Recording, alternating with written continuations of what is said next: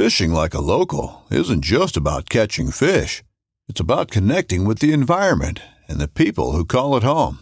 It's about hearing the stories and traditions that have been passed down for generations and sharing unforgettable moments with the people you meet along the way.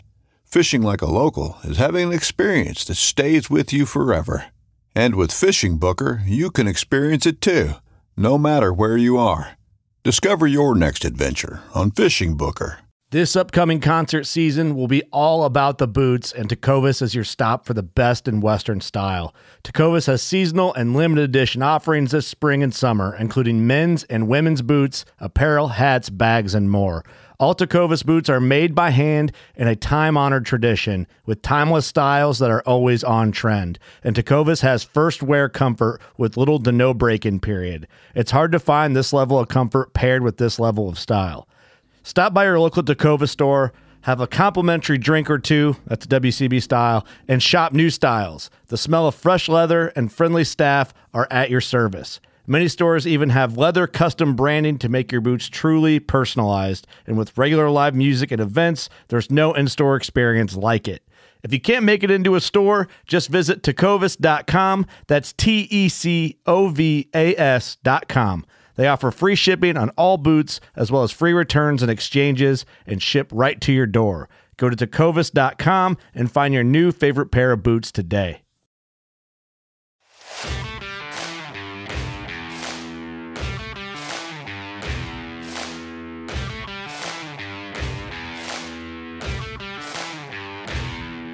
Welcome to the Elk Shape Podcast with me, Dan the Fitness Man, your host. Welcome to Season 5. Here we go. This podcast is brought to you by discipline, delayed gratification, and being accountable to yourself. This podcast is about finding the high road, working hard every day, creating the best possible version of yourself. Our values are faith, family, fitness, finances, elk hunting, and career. Our guiding principles are authenticity, transparency, and out hustling the competition. Our podcast is brought to you by Buck Knives, OnX Hunt, Vortex Optics, Wilderness Athlete, Black Rifle Coffee Company, Crispy USA, Matthews Archery, Kufaru International, and blackovis.com.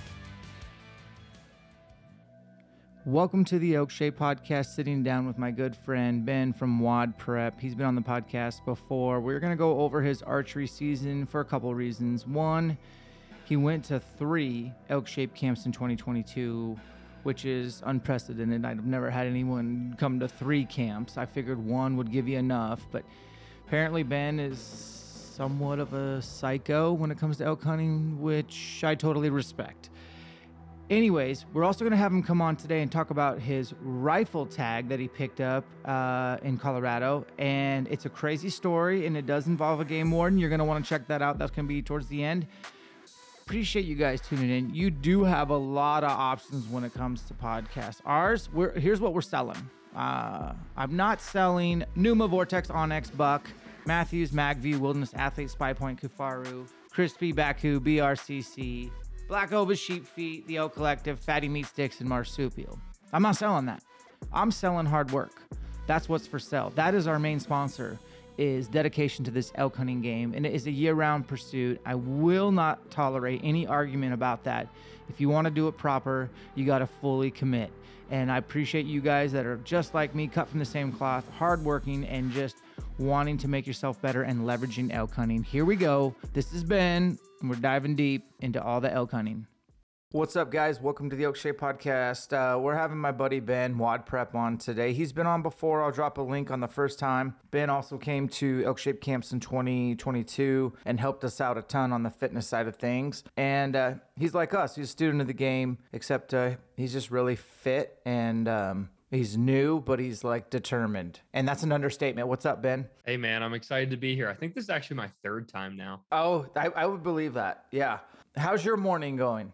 My morning is not as crazy as your morning. I hit a workout this morning. I've been doing a bad job, admittedly, of I've been cherry picking too much, man. So of course, this workout this morning was awesome.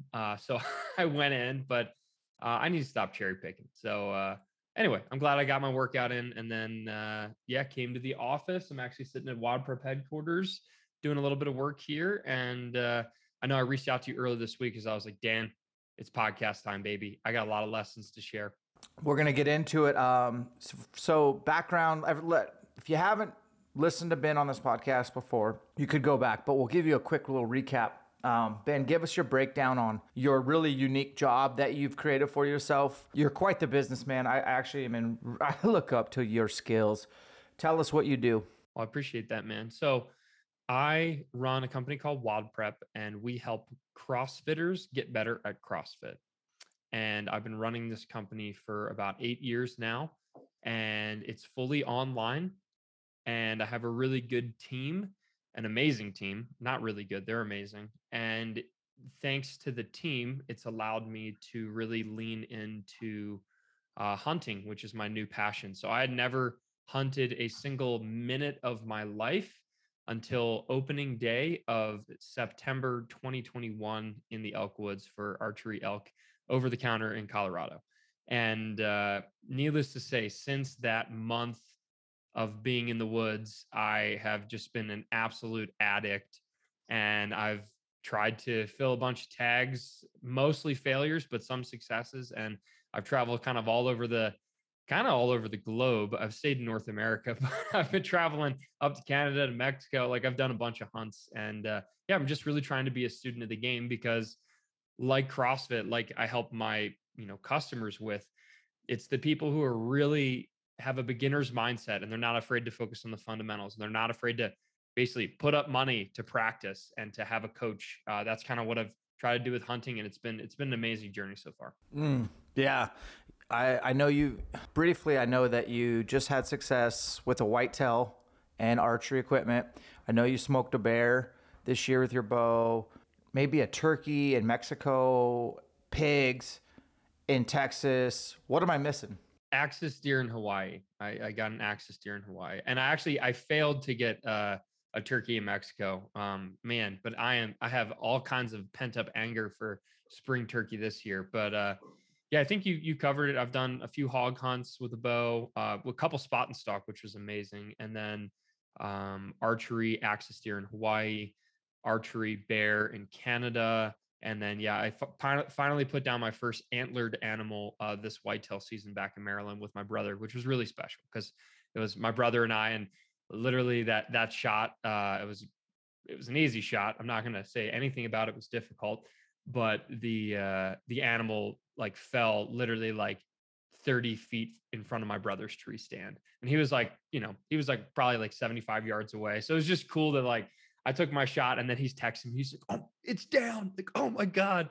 So we got to like really share that together. So it was amazing. And he actually came out to elk hunt this year's 2022 archery season. He came out for a week, and oh my God, we got into some elk while he was here. But so it's been a really, really fun thing to share with my younger brother. Well, I guess we have to go over your archery season. This was your second season, and I know nothing. I know you grinded, and I didn't know Colorado and who you were with and what your experience was and hunting. Like, let's hear it, man. It was incredible. So I knew that in order to basically overcome my lack of skill as a bow hunter, as an elk hunter specifically, and just knowing that the only way for me to overcome my learning curve is to go to as many elk-shaped camps as possible, which I did. And also to spend as much time in the woods. So I think I've been telling people 30, but technically there was one day that I was out of the woods. So 29 days or I guess it's the 2nd through the 30th. I don't know the math, but I only spent one day of the season out of the woods. And that was to basically go pick up my brother to get him on his hunt. But I spent every single day of the season, other than one, in the woods, and it was incredible. The learning curve was outstanding. We did not, my buddy Gary and I, we did it together mostly. We did not put down an elk, which admittedly, that was my measure of success for a little while there. And that really beat me up because I get to the end of the season completely exhausted. We put in my Garmin told me I did over 315 miles of hiking in that period. And the fact that we ended without an elk down was pretty brutal, right? But if I actually walk you through the season and talk about how we had, I'll just put it this way, the final 48 hours of the hunt, we had 6 different legal bulls within 60 yards. So first of all, need to work on making sure that we close the distance and get our shot angles right. But that much rutting activity, like, it was crazy. There was one particular moment on the final day where Gary, because I was shooter, because he had already missed 3 shots. Whoa. Gary, you're getting sold out on Elk Shape Podcast, and I know Gary, so we'll have to figure that one out. I thought Gary was a gangster, man. Dude, Gary can shoot, man. Yeah. Gary can shoot. 100%.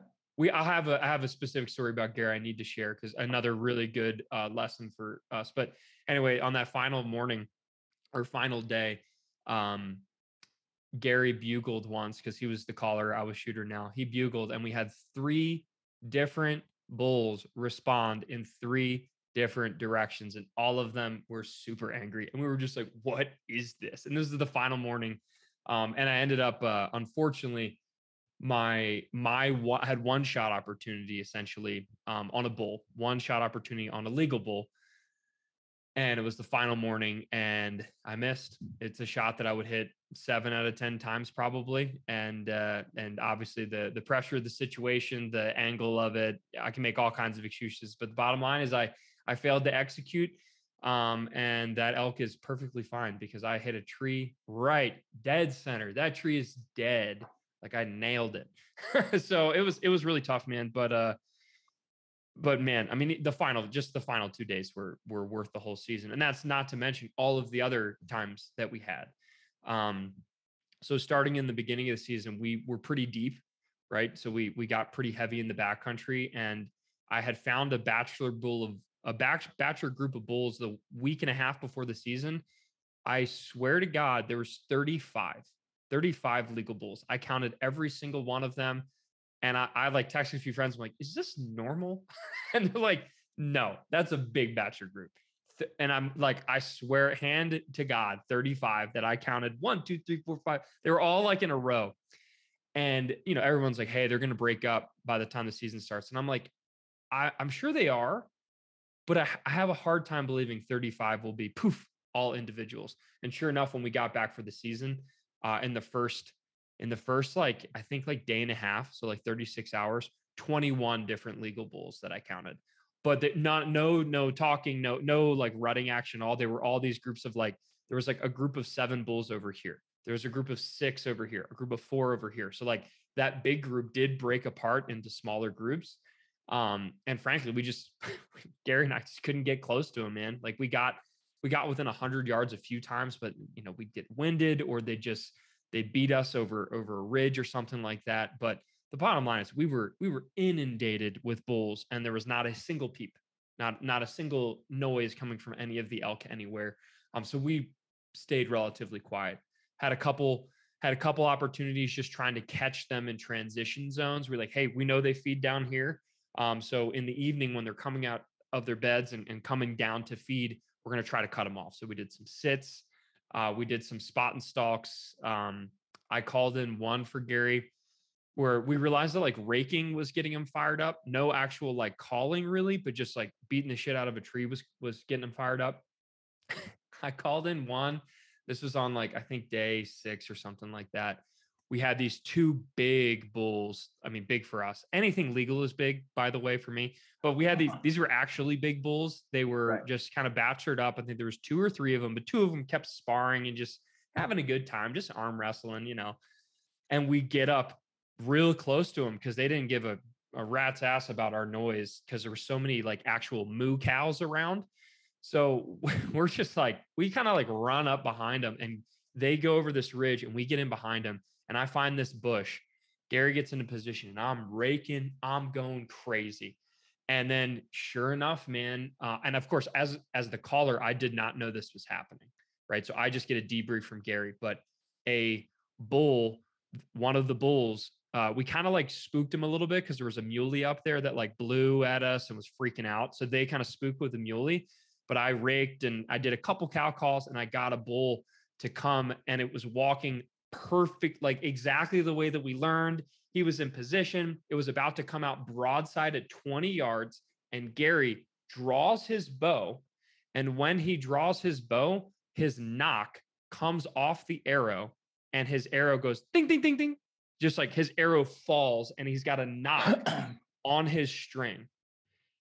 And of course, that noise, the bull spooks up the hill and walks away. And I'm oblivious. I'm just raking, I'm calling, whatever. And then basically Gary came and gave me a debrief, and I was like, are you kidding me right now? So that was crazy. The only thing that we could explain is like for when he was getting into position, maybe like the way that he was holding his arrow, like the broadhead like got caught on something when like we can't really describe it. We have no idea what happened, but the bottom line is that his nock fell out. And of course, like I went and tested his other nocks. Like they were maybe, I mean, I wouldn't call them loose, but they weren't super tight. They were certainly a little bit looser than mine, but holy crap, man. Like that's just something we never even knew was a possibility. And it definitely blew that, chance at 20 yards broadside on a pretty big 5x5. And that was just one of many encounters that we completely ruined. So yeah. My dad, I hate to sell him out, but I'm going to sell my dad out. I've been his caller a lot. And, one mistake that he's made multiple times is that bull's coming in broadside at 20 yards. And I generally set up where I can see him. There's been times where I've been blind and just it's more open country. We need more distance, but I have watched him just turn into Superman and pull his bow back so aggressively that his arrow bumps off the rest on the way back. Like he could pull his bow back 1,000 times and that doesn't happen. But if a bull steps out, I would almost say 5 out of 10 times he's going to make the same mistake. I don't know. He just gets so excited and got to get that bow ripped back. And then he's at full draw with an arrow dangling off the rest to the side. And then it's just like, it's a shit show. So, if you're not getting excited, you shouldn't be out there, right? So you just got to learn to where to add ice in the veins when necessary, and it's just going to come with reps. You're just going to come with reps. That's pretty cool. Guys listening, his buddy Gary is like a shit brick house fitness stud. Just a really cool guy to be around. So we're not making fun of him, man. Like this is like, and he's killed elk, right? He has not killed an elk yet. Okay. So he's a virgin. He is, but dude, I mean, you talk about tack heroes and stuff like that. Like he'll never say this, but like he kicked all of our asses at tack. Like that boy can shoot. But yeah, I mean, it was just like, it's a situation where it's like, he just was like, what the heck? Like, ding, ding, ding, ding, as this arrow's falling off his rest. And he's just like, what, like first time that's ever happened to either of us ever. And it was brutal. Yeah. I've never heard of that happening. And I can totally believe that. Yeah. I think the broadhead probably did get caught on something for that, or it was just loose and he didn't notice it, but that's kind of doubtful. Right. Just something that, the bottom line is like any sort of potential room for error, it will be exploited at some point. And that was one, and we're going to learn from it. Right. Amen. So, and I got a lot more lessons to teach here. So here we go. That was one encounter that doesn't even count as one of his misses. And again, this is no knock on Gary, man. Like I fully, if I was the shooter, he's just been doing it longer than me. So I was caller for the majority of the time. And he was shooter. And like a lot of these situations that he was in, it's like, yeah, these are tough shots. And I understand how he missed. So the other main one, two of the shots that were missed for him were cows. And then we each missed a bull. Okay. So the next miss basically this was like the best opportunity this season, I think. We are on this, this is like fast forward probably a couple weeks. They're starting to rut. We find a herd, like, let's just say away from the beaten path.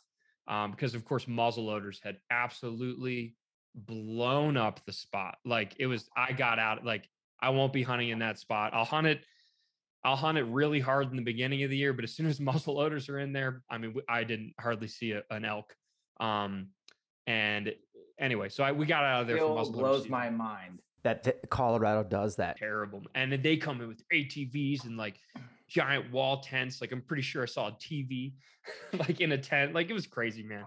So anyway, we get out of there, but you know, hey, we didn't get down on ourselves. It was a little frustrating, but we got on them again. We got on them real good for the last few weeks of the season, last couple of weeks of the season. Anyway, so about mid-season, they're starting to rut.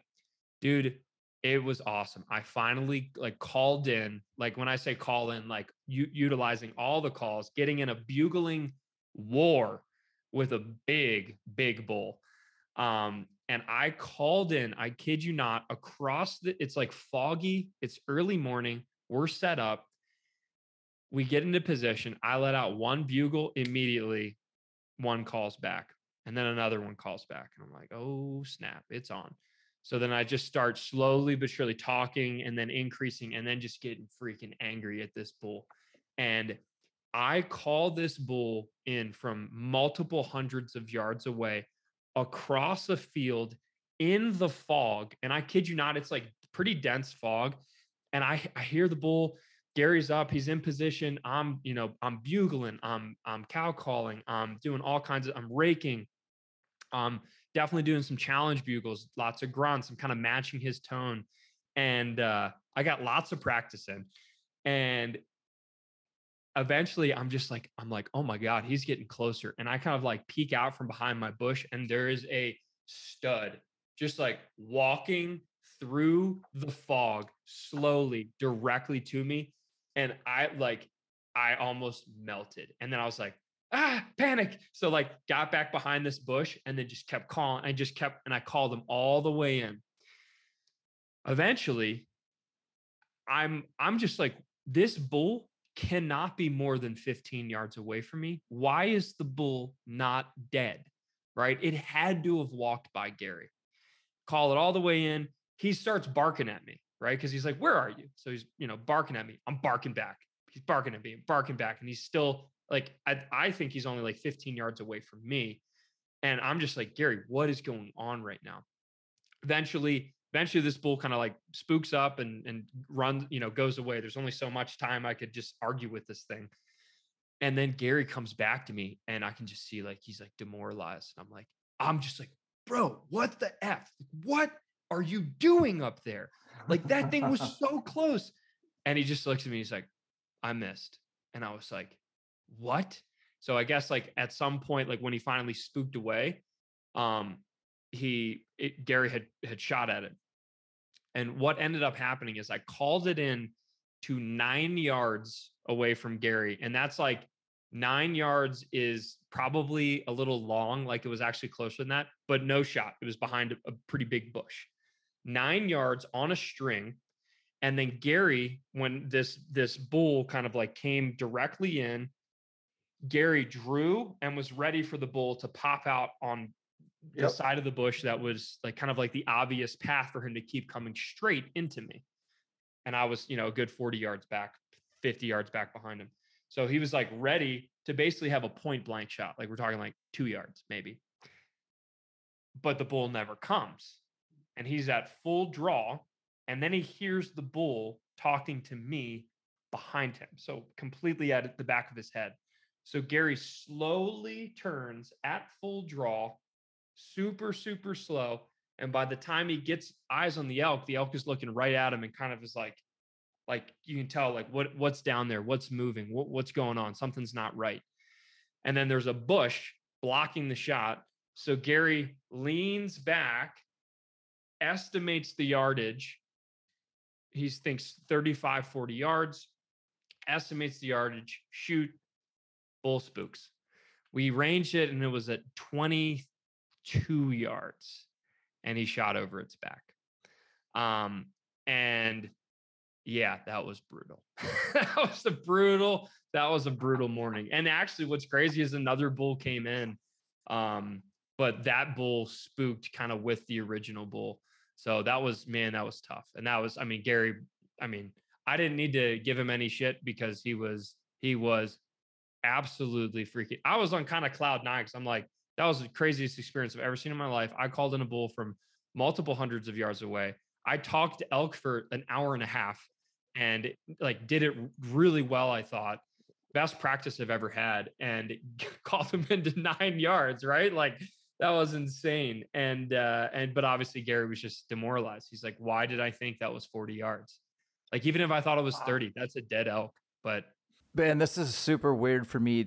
I'm like having flashbacks of our first conversation on the podcast. And then I'm looking back and I'm like, okay, you were at the Utah camp. You were at the Texas camp. Did you come to the Oregon camp? I wasn't in Oregon. Did you go to 2 last year? I went to 3. 3. I did Texas, Wisconsin. Oh, that's right. Wisconsin. Okay. And then what was the other one? Yeah. Dude, Ben, you, I don't know how to say it. Either Dirk or Joel, one of the two, are changing your life. Like, dude, you're calling in so many elk right now. Like, this wasn't even an option for you in 2021. I mean, I know the camps are good, but it's kind of like having a really good coach build you a template, but they can't do the work for you. Like, did you have diaphragms in every vehicle? And I mean, like, seriously, you must be good at calling. You're calling in a lot more elk. What was your takeaways? Like, help my listeners understand what it is to go from a complete rook to being the best caller for your team. Yeah. I mean, that was 100% the idea of like, I don't listen to music at least leading up to the season for sure. I don't listen to music. Right. And when I'm in my car, I'm bugling, I'm cow calling. I made up this thing where in downtown Denver, or really any city that I'm in, especially if I have like friends in the car, I'm just like, guys, watch this. And I'll do drive-by bugles where I'll pull up to like next to a brewery and just like rip a bugle and see how many heads are like, what the, and it's so funny because sometimes you'll get people who are like, dude, that was sick. And you're like, all right, that guy hunts. And then other people are just like, what was that? And they're Denver people. So it's just, I do drive-by bugles all the time. I do cow calls. I do, but I mean, the name of this podcast will be Drive-By Bugles. Yeah, baby, drive-bys.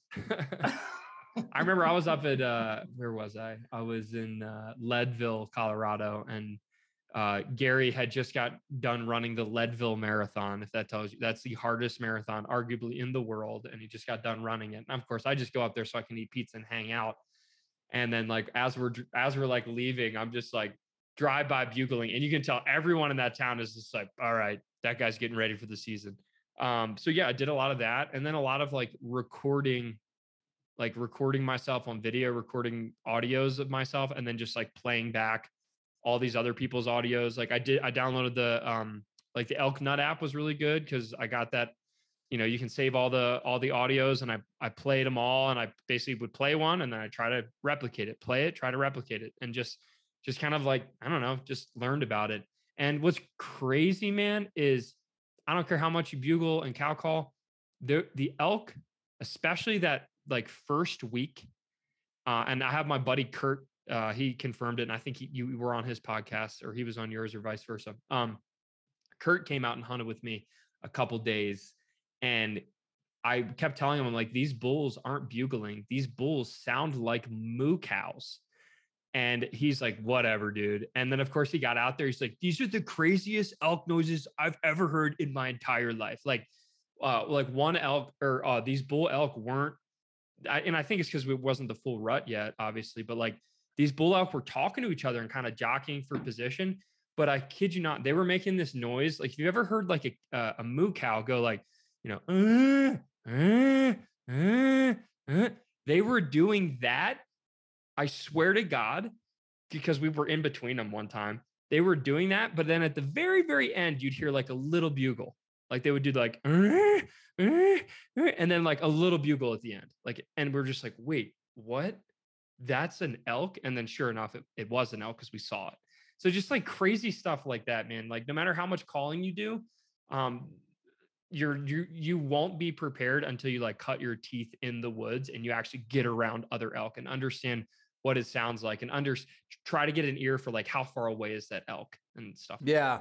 So that Elk Nut app, I have it. I love Paul Medell. He's a good friend. He's crazy. And he called me right before September this year out of the blue. When you pick up his phone call, you might as well just cancel the next hour. You're not going to. Right. I get that. I get that vibe. Okay.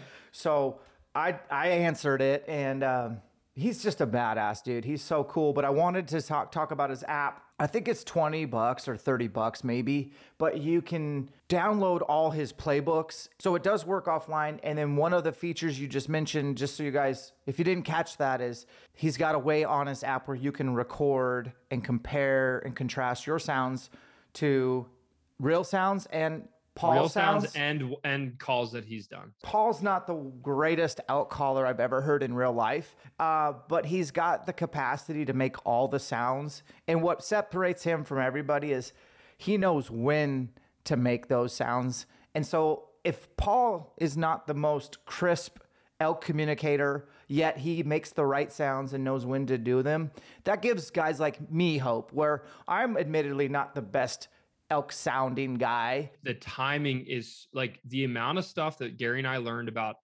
the timing of like, hey, like an estrus buzz, right? Like, you know, we hadn't really heard too much about that, but Paul talks about it a little bit. And then like we heard our first one. Yes. It sounded horrible. Like it sounded like we're trying to like mimic what we've heard on the app and what we've heard other people do. And it's like, oh, we're not quite there. And then we actually hear a cow do it once when we were on a pretty good herd. And I was just like, oh man, that sounded horrible. Any buzz works. And then we started doing it. And for what, like, just because we heard a cow do it, we're like, yeah, let's try it. Oh my gosh. Like it was crazy how it would get them so fired up. So it's so interesting that like, yeah, you hear these beautiful bugles, but like actually in the woods, like I would argue like a few of the elk that we were listening to were like, is that a bugle tube? And of course we're like, nope, that's real. It just sounds horrible. So I guess I don't need to put quite as much pressure on myself to sound perfect. It's more of like knowing when to use different versions of these calls. And that was a huge learning curve. Here at Elkshape, we're very picky on who we decide to partner with. We take our brand very serious. And if we have a partner, we want to brag about them because we believe in them. Numa Outdoors, that's the clothing we wear. Discount code Elkshape20 will take 20% off your first order. Vortex Optics, Vortex Nation, proud partner since 2010. OnX Hunt, become an elite member. This is the most reliable app for hunting on the market. Discount code Elkshape takes 20% off your elite membership. Buck Knives out of Post Falls, Idaho. They've been in business since 1902. Matthews Archery, a brand that not only has the same shared values, but continues to push technology and making the best bows on planet Earth. MagView, this is the digiscoping solution that simplifies the entire process. Discount code Elkshape takes 10% off. Wilderness Athlete, this brand makes supplements, does not specialize in marketing. They specialize in making you better and recover and being healthier. Discount code Elkshape22 will take 30% off your first purchase. Spy Point Trail Cameras, Trail Camology. Trail cams are an extremely useful tool to help you scout, figure out game densities, and understand animal behavior. And they make very reliable trail cameras that you can count on. Kifaru International, the Hoodlum is my all-time favorite backpack for elk hunting. I don't even know how many elk I've packed out with that pack, but I always can count on it. The frame is in a league of its own, and Aaron Snyder is running a phenomenal company that we believe in. Crispy Boots, Crispy USA, Crispy Hunting. These boots are the best bang for your buck. Minimal break-in period. Lots of flex ratings to suit your style and terrain that you hunt in.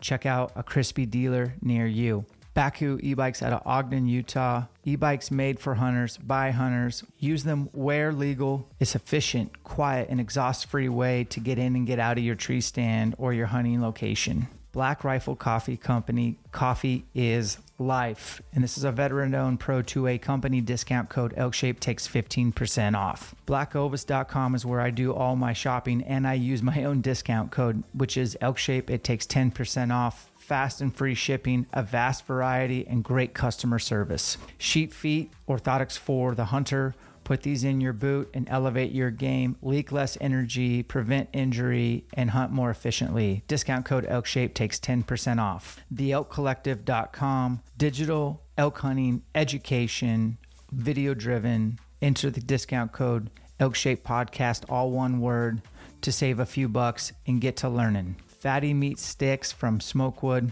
These are my go-to snacks when hunting.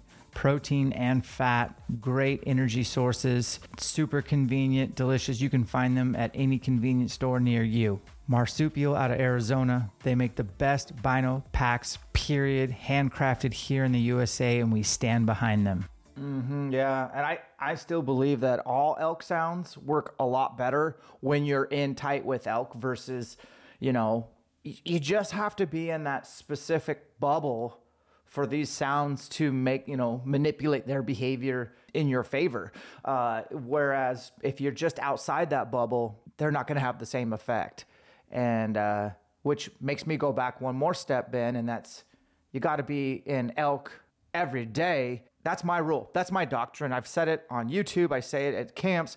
And it's not easy, Ben, for me to be into elk every day. In fact, it does require high levels of just probably not intelligent decision making on my part for longevity. But were you into elk every day? That's my question for you. Yeah. So I have a full log, and it's in my notes here somewhere, where I literally had a log of every single day. And out of the, I guess technically 29 days of actual hunt, obviously I was out a couple days early scouting, but 29 days of actual hunting.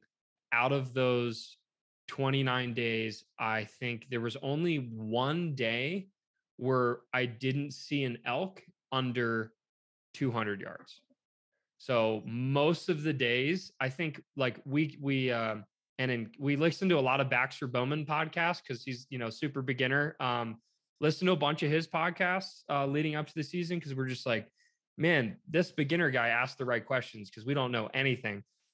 Anyway, so we listen to a bunch of those podcasts. He talks about an elk encounter. He counts it if it's under 100 yards. And in our first 7 days, we had 9 encounters under 100 yards.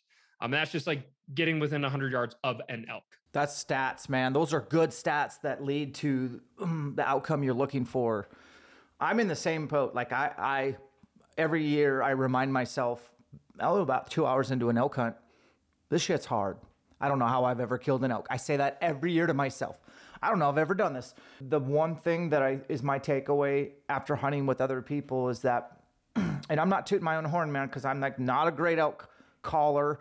I'm not a great archer. I have a high level of determination to get into elk every day. And that a lot of times that means not sleeping or hiking way too far and way too long and night bugling and whatever it takes. I'm going to and being mobile. So I guess my check boxes for you, because you've been to 3 camps now, is how would you give yourself a grade on a couple of those things I mentioned? Let's just start with, obviously, calling. You've improved it so much and it's working. Super proud of you. How would you give you were into elk almost every day and having encounters? That's an A. What would you give yourself on pounding the same country versus being mobile? We were super mobile. So that was a very high score for us. We hunted it was actually interesting. Gary and I both pointed out how it was we actually felt frustrated with how much time we were spending in the truck compared to everybody. He and I both love this idea of this romantic idea of going super deep and living in the woods for 7 days at a time and, really getting in them. And we realized nah, the way we're going to get in them is if we move with the truck all the time. And that's basically once muzzleloader came out, it's we were truck camping most of the time, and it got us on elk. And then in terms Dan, you always say, and this was going through my head, man, because we had so many low points during the season, no stone unturned. Right. And I actually have a really good story about that. So this is second to last day of the season. Because I can't just diss on Gary, right? Gary is an incredible hunting partner. We both suck at our moments. And this is a point where I sucked. So second to last day of the season, we get into a bull that is so angry at us. And we get in a calling battle for, I kid you not, a couple hours.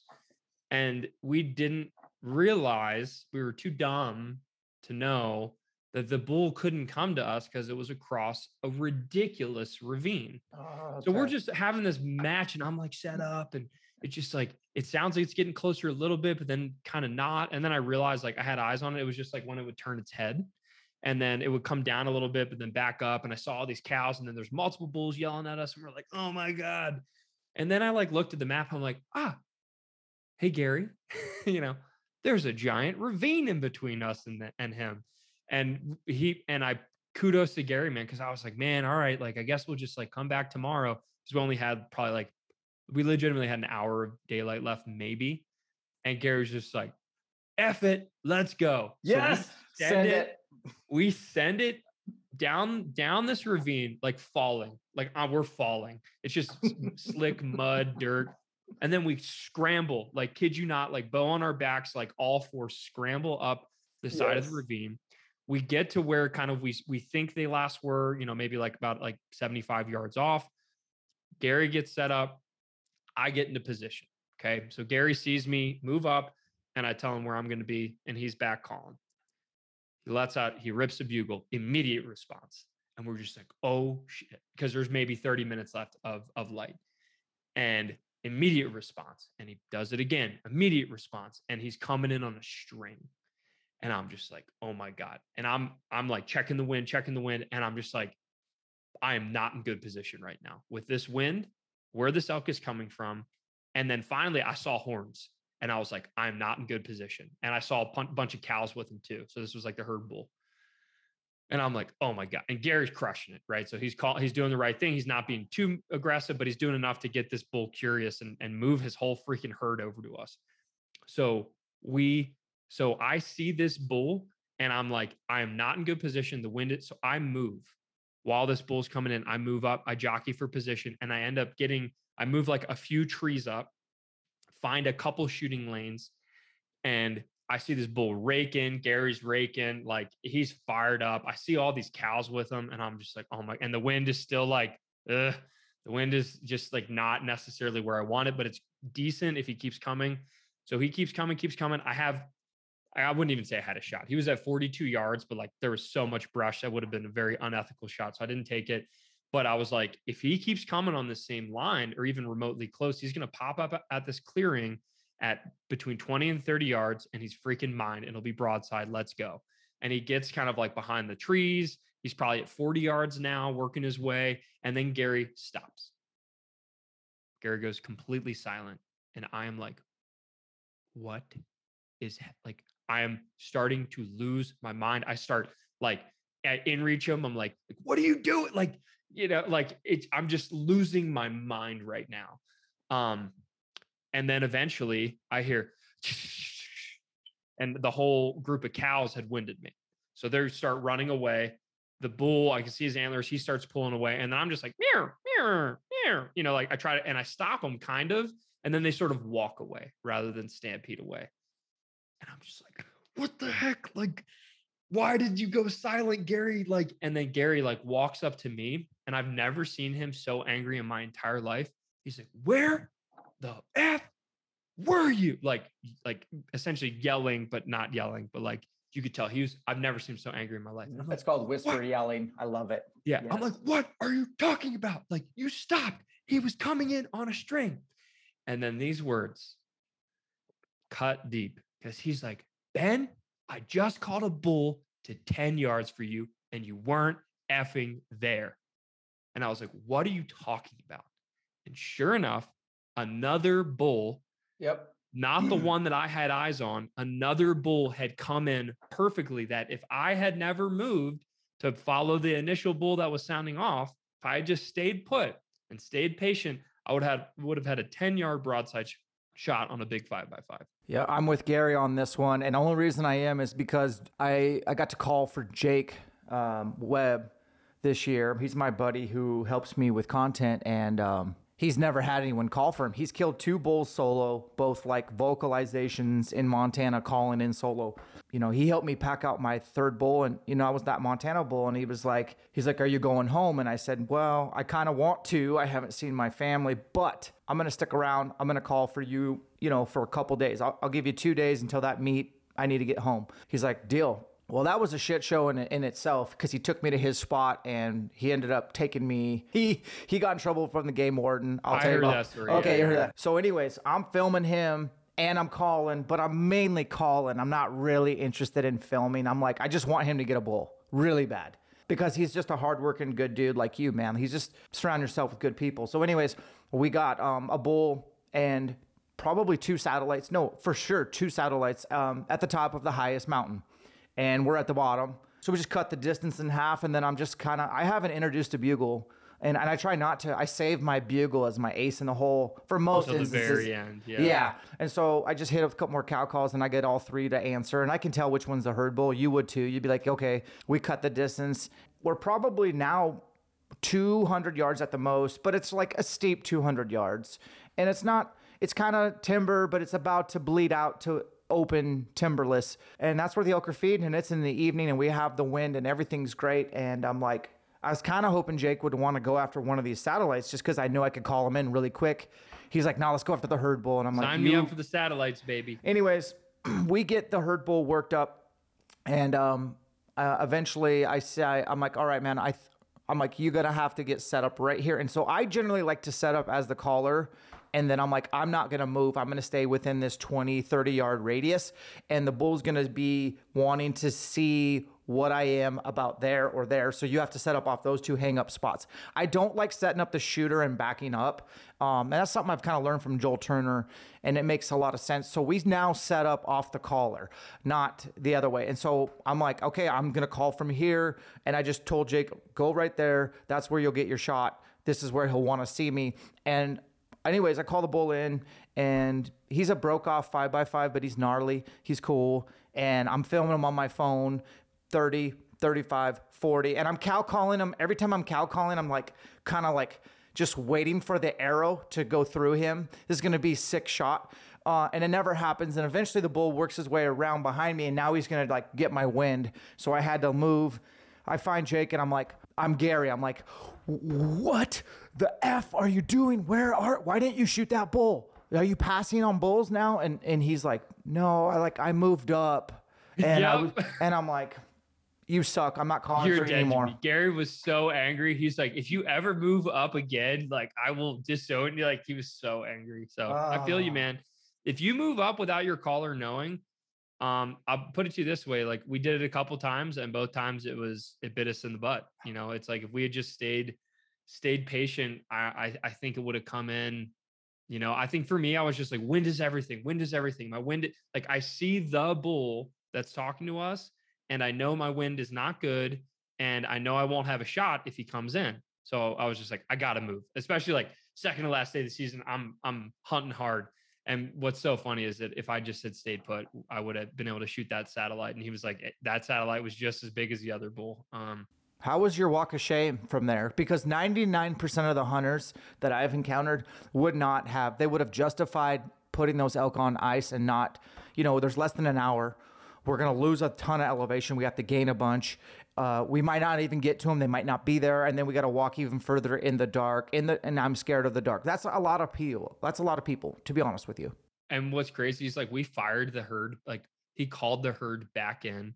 He called another satellite back in, just no shots. Like I had one like 62 yards through some timberish. And it's like, man, like I really was like, I want to make sure I have a controlled shot, Yeah. Like I want to make sure, just like Joel Turner says, like, I'm not here to send a Hail Mary through the trees and injure something. So anyway, we just kept calling him, had a bugle battle until it was dark. And then we're just like, all right, let's leave. But like, we did not say, I just like looked at my Onyx and walked straight to the truck, and we didn't talk for an hour and a half, walk to the truck. I didn't even know where he was. I was like, we're not hiking together. Like we were so angry at each other. Cause I was like, I thought I was in the right. He thought he was in the right, or, I was in the wrong. Obviously like, yeah, I was in the wrong, because if I just stayed put, I probably would have arrowed a bull at 10 yards. If you're not almost choking your hunting partner out at some point, you guys aren't good hunting partners. Like there's got to be some raw emotion. I know my dad and I have literally looked at each other, and I'll bleep these out, but he's like, you Dad. And I'm like, you Dad. And it's like, we just walk away. We talk to each other back at camp that night. And and then the next day it's like it never happened. But it's like that kind of energy and emotion, I think, needs to be present. We had a full, like, it was actually really, like, it just shows how good of friends we are. You know, like, we're best friends. Like, we got back to the truck and then, like, took a deep breath. And I was just like, I can be angry and pissy, or I can just be like, let's debrief this. So we had a full blown driving out of that spot. We were just like, all right, man, like, what do we mess up? What could we have done differently? I mean, like, the huge obvious one was like, that bull was hung up for so long. Like, we should have moved in on that ravine a long time ago. So we would have had a lot more time with safe shooting light, not like the pressure and the rush of everything, I think, is what made me want to move up and get bad position. So it was really cool that we were able to come back together. But the hike back really helped us settle our anger down. And then the next morning is when I missed a bull. And that was kind of the situation where, man, when they're rutting, don't ever underestimate how fast they can come in. That's a lesson for all the newbie hunters. All season, all the bugling and calling action had been relatively like, you know, like I mentioned, that one where it's walking through the fog, like the bull was walking in, right? And this one that I just mentioned, the bull was kind of walking and meandering in. And so we are idiots and we think that's how bulls come into calls. Well, final morning, guess what? We get into a different position because we had another herd located. We're like, well, we kind of blew up that herd. Let's go try our other one that we have located that no one's hunting. So we get in on this herd and we're just like, all right, like, let's let out a bugle, see if, like, we're like, of course, they're not going to be as fired up as they were yesterday. You know, obviously. Gary lets out a bugle and, you know, we hear this very distant bugle back immediately. And we're like, all right, it's on. Like, heck yeah. Like, we know there's a few bulls in this herd. Like, let's do it. And we keep walking on the path. You know, there's like this hiking trail. Keep walking. And we're walking, about to like crest the hill. Like, we're just starting to slow down. And we're like, all right, you know, like, I'm going to peek up over this hill, and he's probably a few hundred yards away. Because when he first bugled, he was really far away. He's probably a few hundred yards away. As we're getting in position, or not even getting in position, we're like walking, like we're just walking like loudly on this trail. And I'm about to peek my head over. It screams no more than 20 yards away from us. And Gary and I panic. Like it screamed. I've never heard bugle so loud.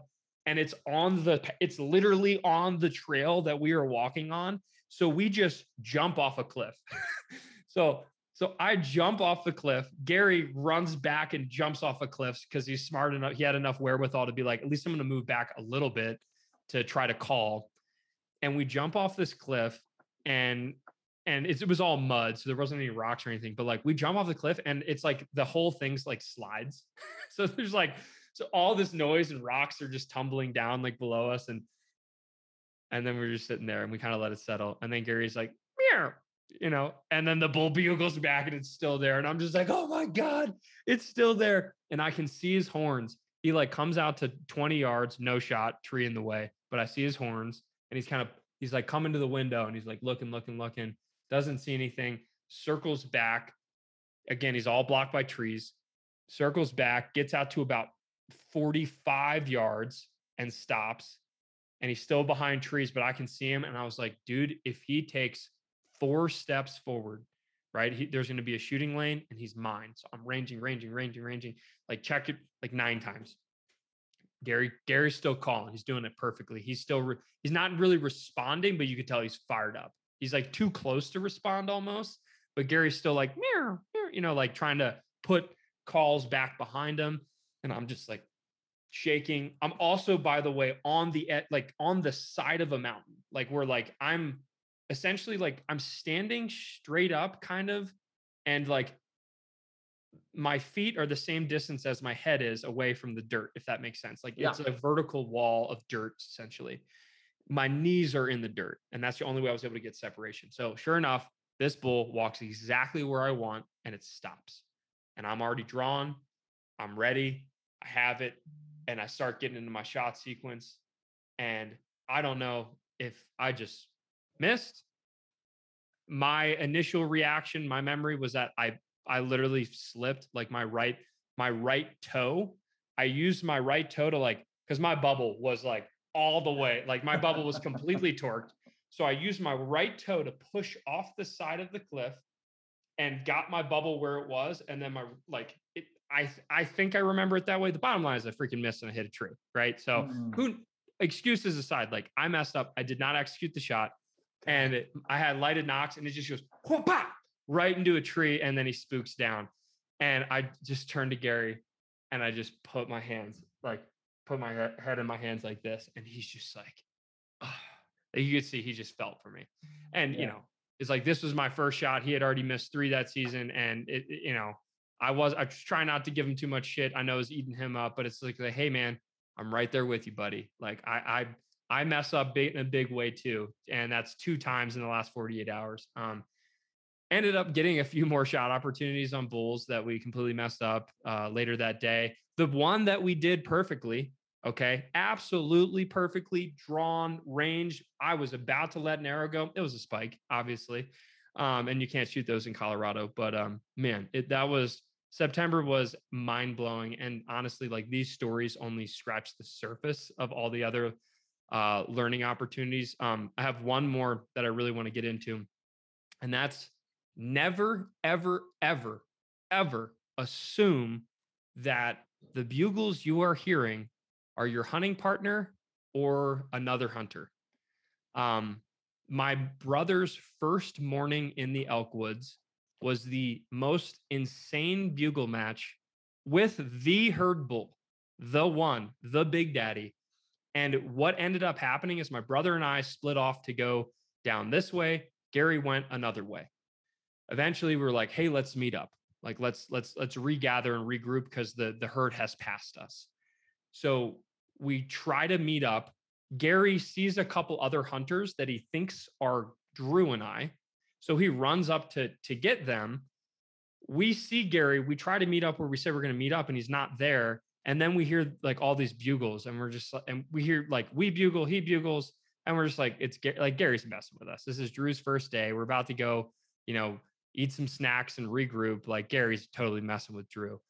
And I get into this crazy bugle match with Drew next to me with Gary, or so I think, because it was so unrealistic. It was I rake, it rakes.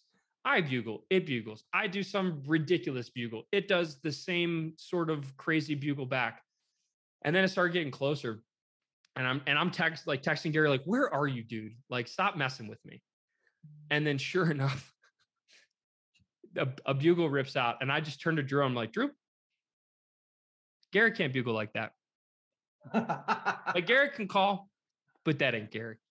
And long story short, what we eventually it was the same thing. When we finally meet back up, I was dude, what the F, man? Why are you messing with us so much? And he's Ben, I just watched the herd bull go back and forth on the trail, coming to my bugles and then coming to your bugles. And all we did was pull it back and forth. Oh, my. We were pulling it back and forth. It would come to Gary when he was doing an estrus buzz, and then it would come to me and start raking when I would rake and bugle. And it was just going back and forth and back and forth, and then eventually winded me. And that was literally the angriest I'd ever been at Gary, ever. And it turned into the angriest I'd ever been at just ourselves, because I was 100%. Drew had no idea what was going on. It was first day in the elk woods. I was 100% convinced that it was Gary messing with us because of how ridiculous the bugle match was. Some of the bugles I heard, I was okay, all right, a double bugle. Come on, Gary.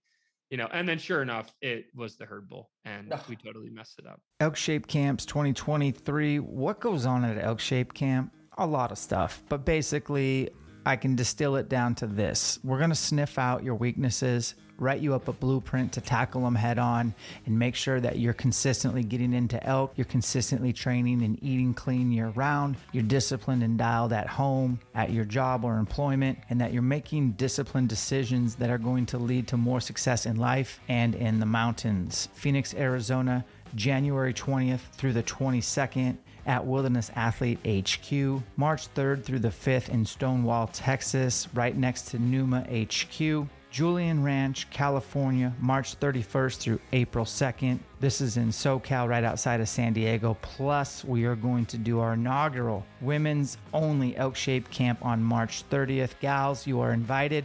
It's a women's only event on the 30th, and then you'll jump right into the rest of the camp. We also have couple discounts. Make sure to shoot us an email if you want to know about that. Vortex Edge in Wisconsin, April 14th through the 16th. We came here last year. It's such an amazing facility. It's so easy to put on a camp there. We can't wait to meet more Wisconsin or Midwest folks. And last but not least is a 2-day intensive camp for Elite Onyx members only in Green Acres, Washington, June 17th through the 18th. Early bird prices go until October 31st.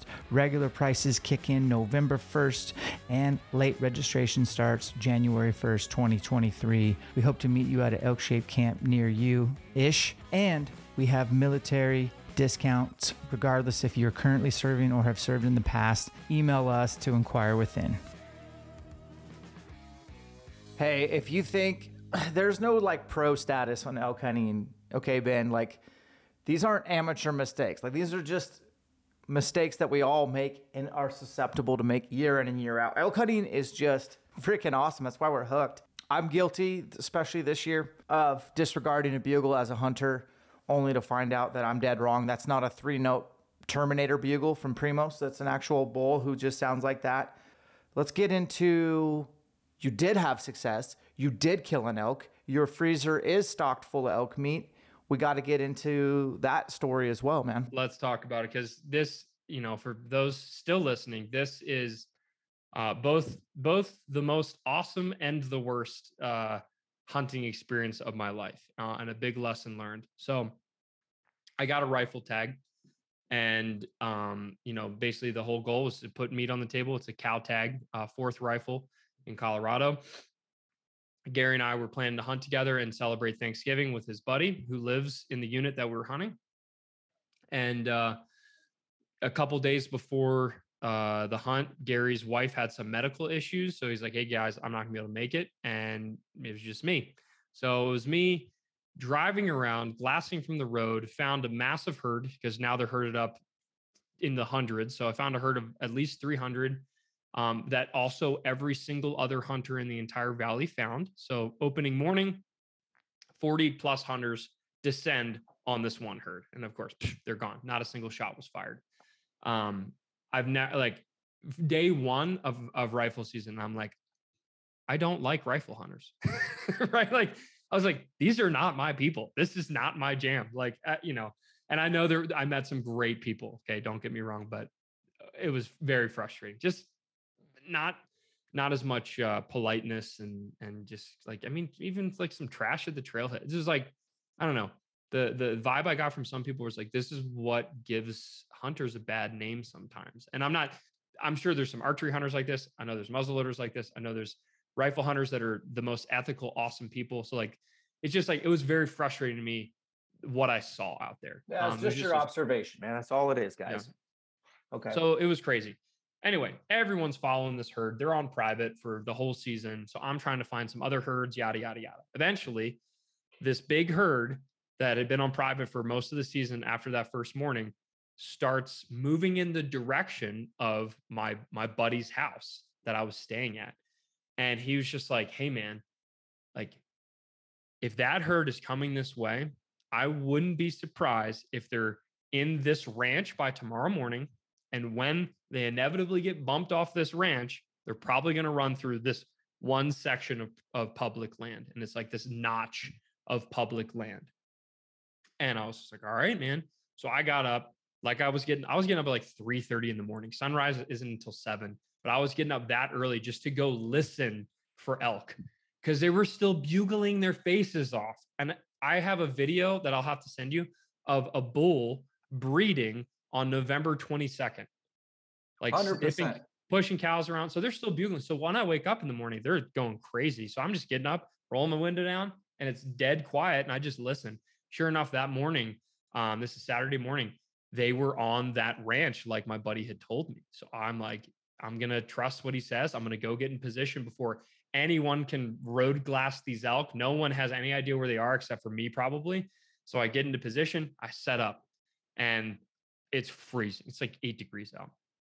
Anyway, as the sun's rising, it's first light, I'm hearing, meow, meow. Like I hear them and they're coming closer. I hear a bugle and they're getting louder, getting louder, getting louder. I'm also seeing and hearing trucks going to the trailhead behind me. And I'm like, oh man, like I don't even want to turn around, but I guarantee there's a bunch of orange behind me. It's a pumpkin patch. But hopefully no one shoots over me. I think people can see me, but I'm pretty sure I'm in perfect position. And then sure enough, I've been glassing like this basically, it's like a notch of land where in the middle is the high spot. I'm glassing, and I see one cow come out, and then there's 300 heads behind it. So I have the lead cow and I start ranging. Rangefinder does not function. Googled it. It's a thing. Don't ever keep your rangefinder in your truck overnight when it's 1 degrees out. My rangefinder did not work. I got no ranges. It was nothing because there's actually a temperature range where the rangefinder works. Had no freaking idea. So I have no idea how far this elk is away. I had gotten one range on one bush earlier that morning before I realized that my rangefinder would not function when I really needed it. I got one range on one bush and it was at like 380 yards. So I'm like, this girl's at 350 and I better get moving because I just heard 15 trucks get to the trailhead. I know there's people behind me and I bet you there's people coming up from down south. Like there was a small plot of public land. Everyone's coming for it. Everyone can see these elk. So without ranging, I get ready, get position, take a shaking my boots off shot at this lead cow and shoot, and essentially no reaction. And all she does is run down the hill. She runs down the hill to my left. The entire herd, 300 plus elk, spook and go stampede back to the right. So there's one elk down in the valley to my left, out of sight.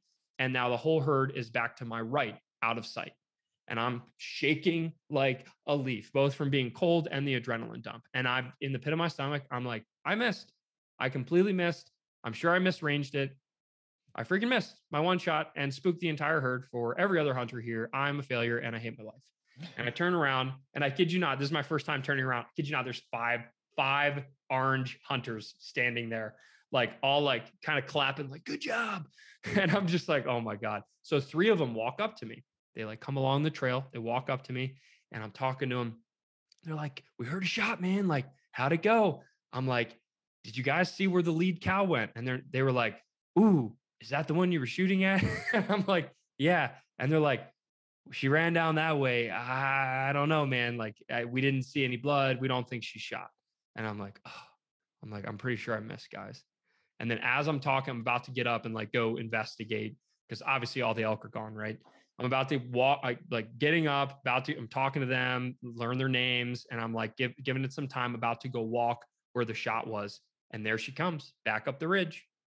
And she comes up the ridge in the exact same position that I shot her, literally stops on the trail in the exact spot that I released my bullet. And I turn to the guys. I'm like, guys, I already missed her once. Who wants her? And they're all like, all of them were just like, no, man, she's yours. And I'm like, okay, don't have time to talk about it. Get down. I actually got them to range it for me. Boom, shot it. What was the range? Say what? What was the range? Like 280. Ah, okay. Okay. So you shot high on the first shot. Okay. No comment.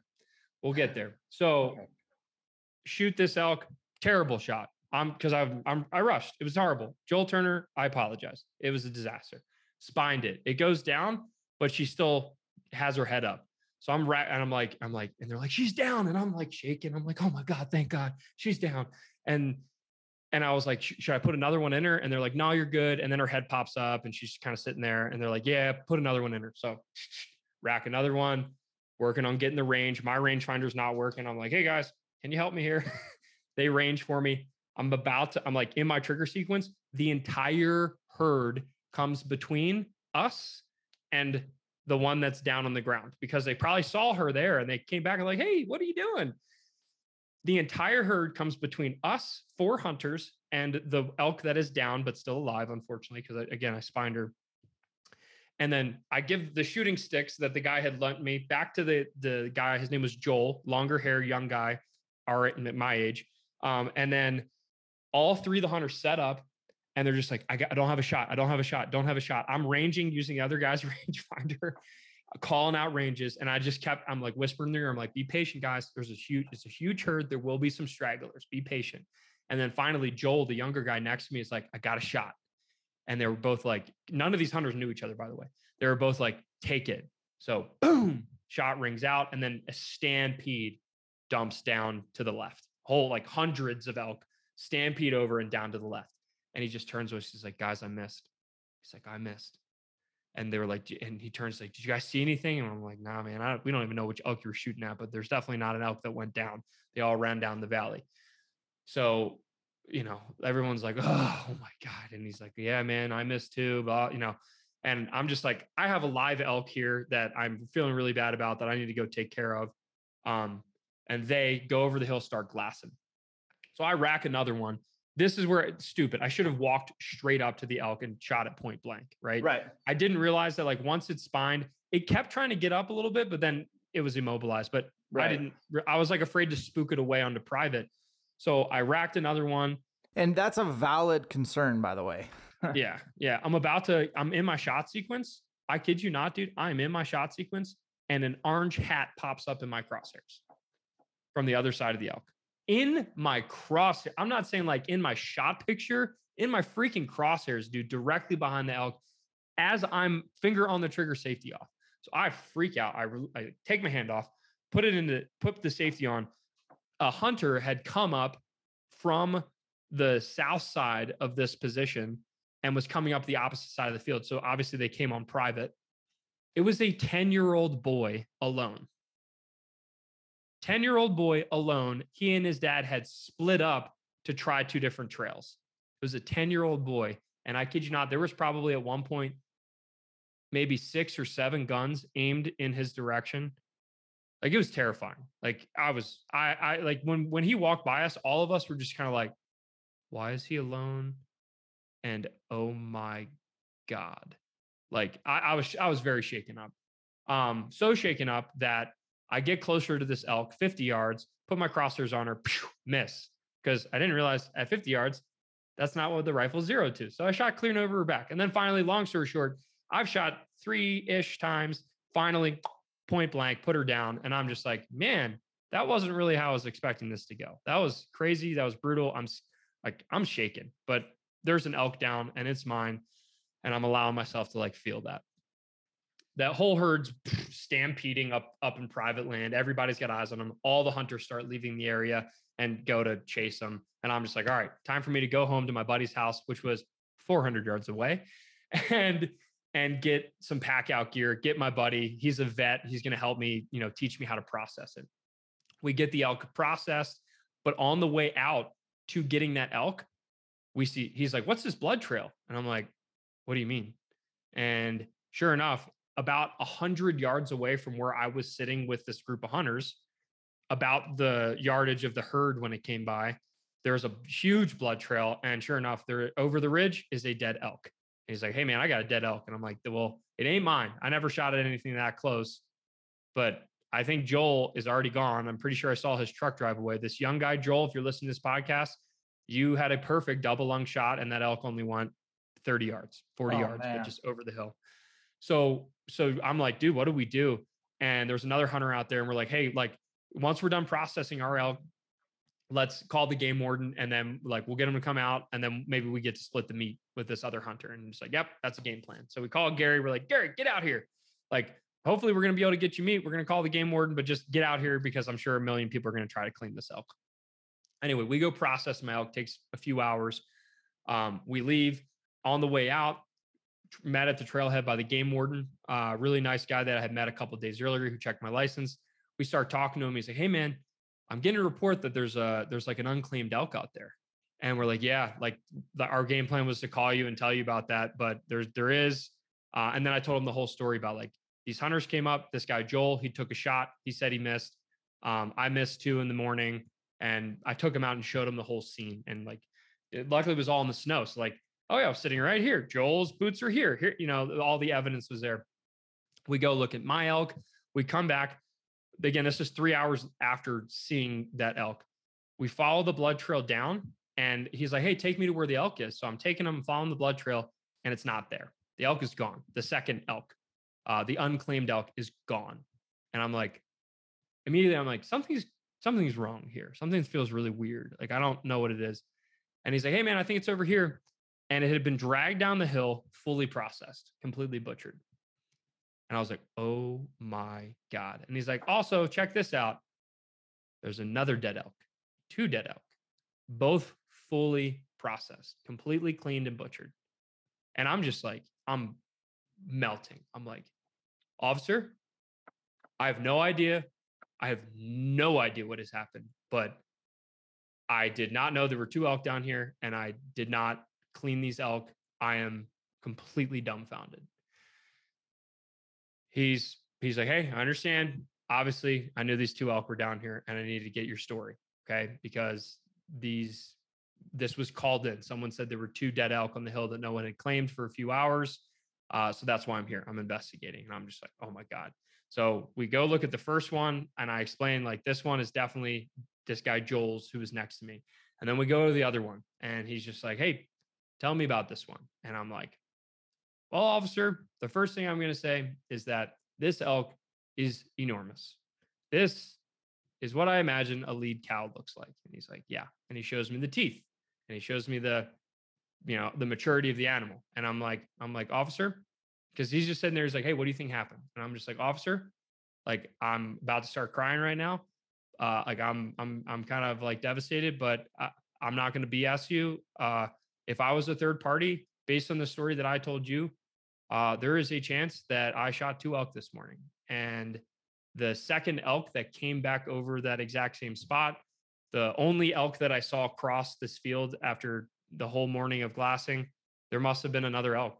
And I shot 2 of them. And sure enough, the first elk, the lead cow, which we probably determined, it means there's nothing 100% guaranteed, but I admitted, like, hey, this is probably what happened. Right. Lead cow, perfect double lung shot, right? Shouldn't have doubted myself. It was a perfect double lung shot. And the only explanation, and the thing that I just couldn't get over, was the fact that I watched those elk the entire morning from the first sign of light, and there was only 1 elk that crossed that field. I guarantee there's impossible for an elk to have slipped by me without me seeing it, based on the trajectory, based on the lay of this land. And the only explanation, and one that I'm just so humbled by, is that there was already an elk or a herd down on the other side of this field, and one broke away and came back up to investigate where she saw the initial cow run from. So long story short, and it still will have a longer part to it, is, I fully admitted to the officer, I'm like, officer, like, I think I've made a huge mistake here. I mean, based on the evidence and based on where this elk is laying compared to the other elk, I don't think it was Joel shooting. I don't think Joel shot through and got 2. Like, this is where my elk should have died had I investigated. But when I went to investigate and she came back over the ridge, and I turned to we were all in agreement, and I was in agreement that that was the elk that I had missed coming back over the ridge to rejoin the herd. And I shot that elk. And it looks like I might have killed 2 elk, sir. And we go back to the trailhead, and he, I'm just like, I'm devastated. I'm like, am I going to lose my hunting license for forever? Like, am I going to jail? Like, I'm like, I didn't cry, but man, I mean, like, I'm so freaking depressed talking about it. And also, why are the elk gone? Like, why are they cleaned? Like, what the hell is going on here? Yeah. He goes back, he talks me through it. He takes some time to process the evidence, write everything down. He writes a full report. I think he calls his superior, stuff like that. And then he eventually meets back up with me. And I'm just like, man, I'll own it. I'll own every bit of it. Like, I made a huge, huge mistake, and I will own, if it means jail time, if it means fine, like, I will own every bit of it, because I'm not running from this. Like, and that's why I reached out to you, Dan. I was like, podcast now. Thankfully, the CPW officer he agreed, he understood my story. He didn't think I was lying. He didn't think I had any malicious intent. So he only gave me a warning for the big one, which is illegal take, because obviously that's what happened by the book. But he did write me a ticket, fully justified. I mean, everything was fully justified, but he wrote me a ticket for failure to investigate the scene of where an elk was shot at. I didn't know that was a thing. That's a thing. That is a law. If you fail to investigate if you fail to immediately investigate where you have taken a shot, that is a violation and a fine. And I got 15 points on my license as well. And I owned it, and it was 100%. And he basically explained to me, it's like, when you take a shot, you must investigate the scene, even if you think you missed. And if Joel, who's long gone, we don't know where he is, if he had done the same thing, he would have found his elk. If I had done the same thing and not gotten wrapped up in this narrative of, oh, that's the same elk coming back over, and let the guy say, take another shot, man, she's yours. Like, if I wasn't so wrapped up in this story, I would have easily gone to the area that I shot this elk and be like, oh, wow, perfect shot on the lead cow. It's down there. But I failed to do that, and I deserved every bit of it. And I'm just like, I'm incredibly humbled and thankful for the CPW officer being a human and seeing me as you're a beginner hunter. You messed up. I'm going to find you. You're going to get points in your license. So if I mess up again, I'm out for a while. But I assure you, I'm never going to mess up again like that. I will never let the ego of I need to put meat down. I will never let if I take a shot, I'm investigating that shot before I ever release another arrow or shoot another bullet. The only exception would be if that elk never leaves my line of sight. But the fact that elk dipped down, left my line of sight and came back, I should have been like, even though I would have bet everything I owned, I would you could have held a gun in my head and be like, is that the same elk? And I'd be like, uh-huh. Yeah. Right. But because it left my sight, then technically it's impossible to know that's the same one. And yeah, man, huge lesson learned. So that's my story. So what's the points thing that you keep mentioning? They add points or take away points. What's that? So it's actually for all hunting licenses contingent in all the US states. If you get 20 points on your license, then you have a trial basically. And then the judge, I think the wildlife officer judge bans your hunting license in all states from 1 to 5 years. And there's also a pretty hefty fine that comes with it. I think it's like, okay. Gotcha. So it's like driving points, like you get license suspended and it's your driver's license everywhere. Well, it's the same thing with hunting, which I'm like, man, that's a really great thing. Like that's for poachers and people who do repeat offenders. Like it's, yeah. So yeah. Yeah, I understand the reciprocity. I get all that. That's within 5 years. So 5 years, there's a 5-year window. If you accumulate 20 points in a 5-year window, then you have an automatic suspension period from 1 to 5 years. Okay, I get it. Your story sucks as far as I just feel your pain. I feel your pain that's just a real shitty feeling to do something. Well, your intentions were good. The perfect storm. The one thing I keep coming back to is the peanut gallery behind you. Yeah.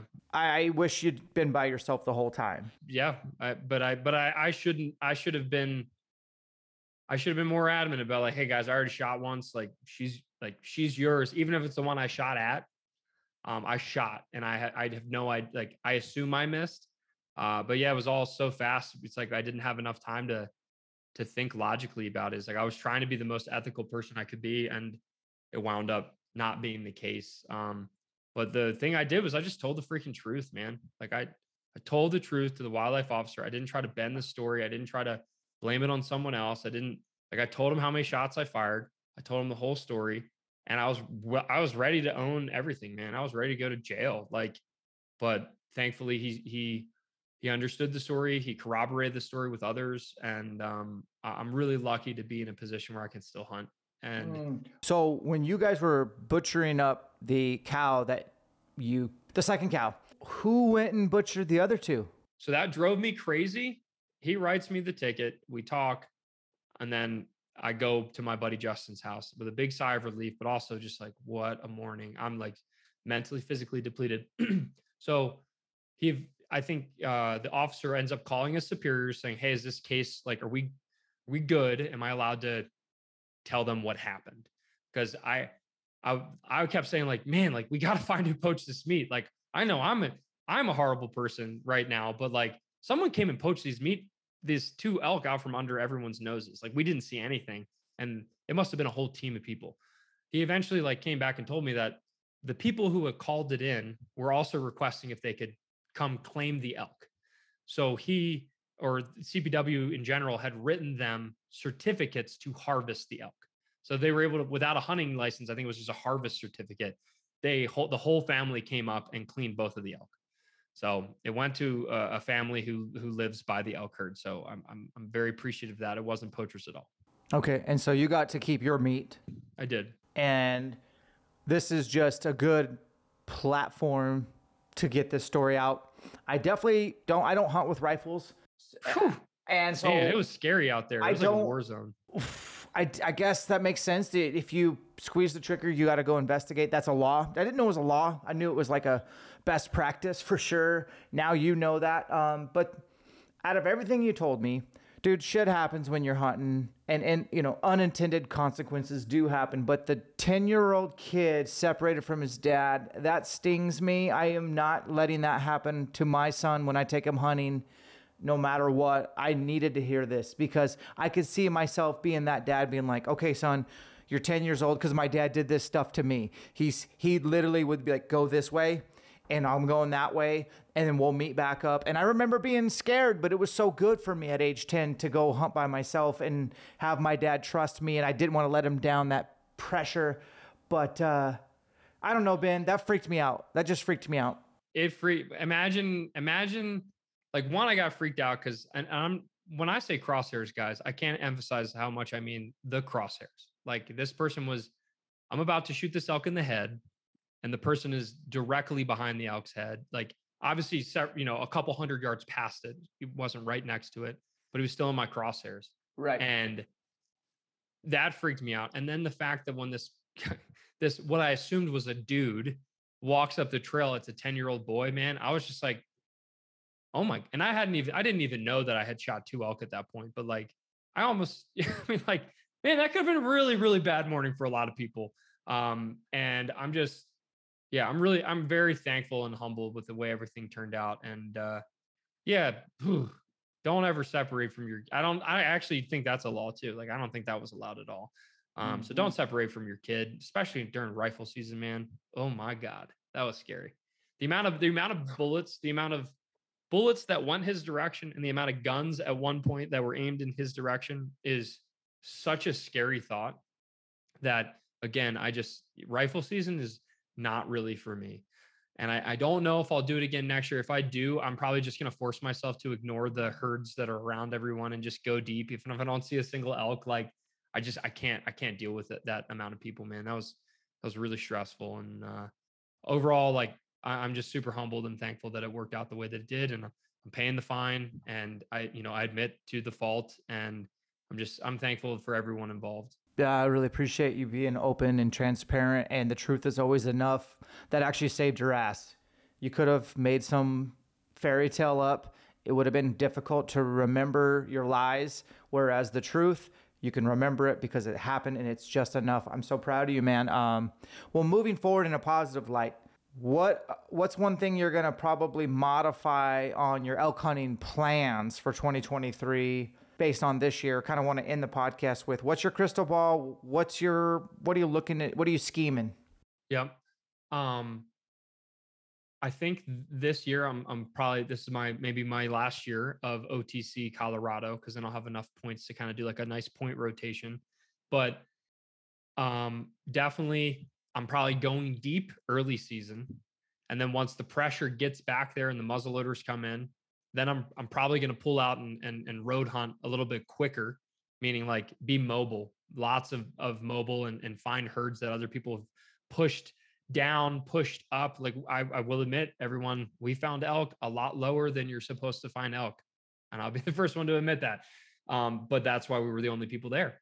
And that's my game plan is, I mean, really, if I can repeat this season, I would, because of the amount of encounters we had. I would just be a little bit more patient with my individual encounters.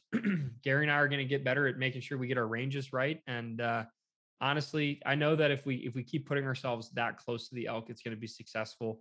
And I can't wait. I'm just, man, it was the highest of highs and the lowest of lows so many times over.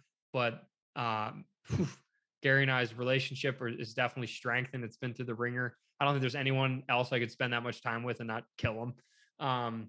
So yeah, that's my game plan for next season. And we'll just continue to get better, continue to do just like I did when I was a professional fisherman. Like I would do unconventional things to like get away from crowds or like to test out theories. And sure enough, like that's what got us into elk this year. So I'm hoping to continue that trend. Ben, I admire your, I don't know what the word is for it, but it's just, we're cut from the same cloth. You're all or none. And I completely understand your obsession with elk hunting. And I find you very fortunate to be an elk hunter, myself included. Guys, check out Ben. If you are new to CrossFit, please go to wadprep.com and check out all his programs and skill building stuff. Check out their Instagram. Pretty damn funny content. I love your guys' content. Great follow, and appreciate your support, Ben. And separations in the preparation, y'all. We'll catch you on the next one. Peace.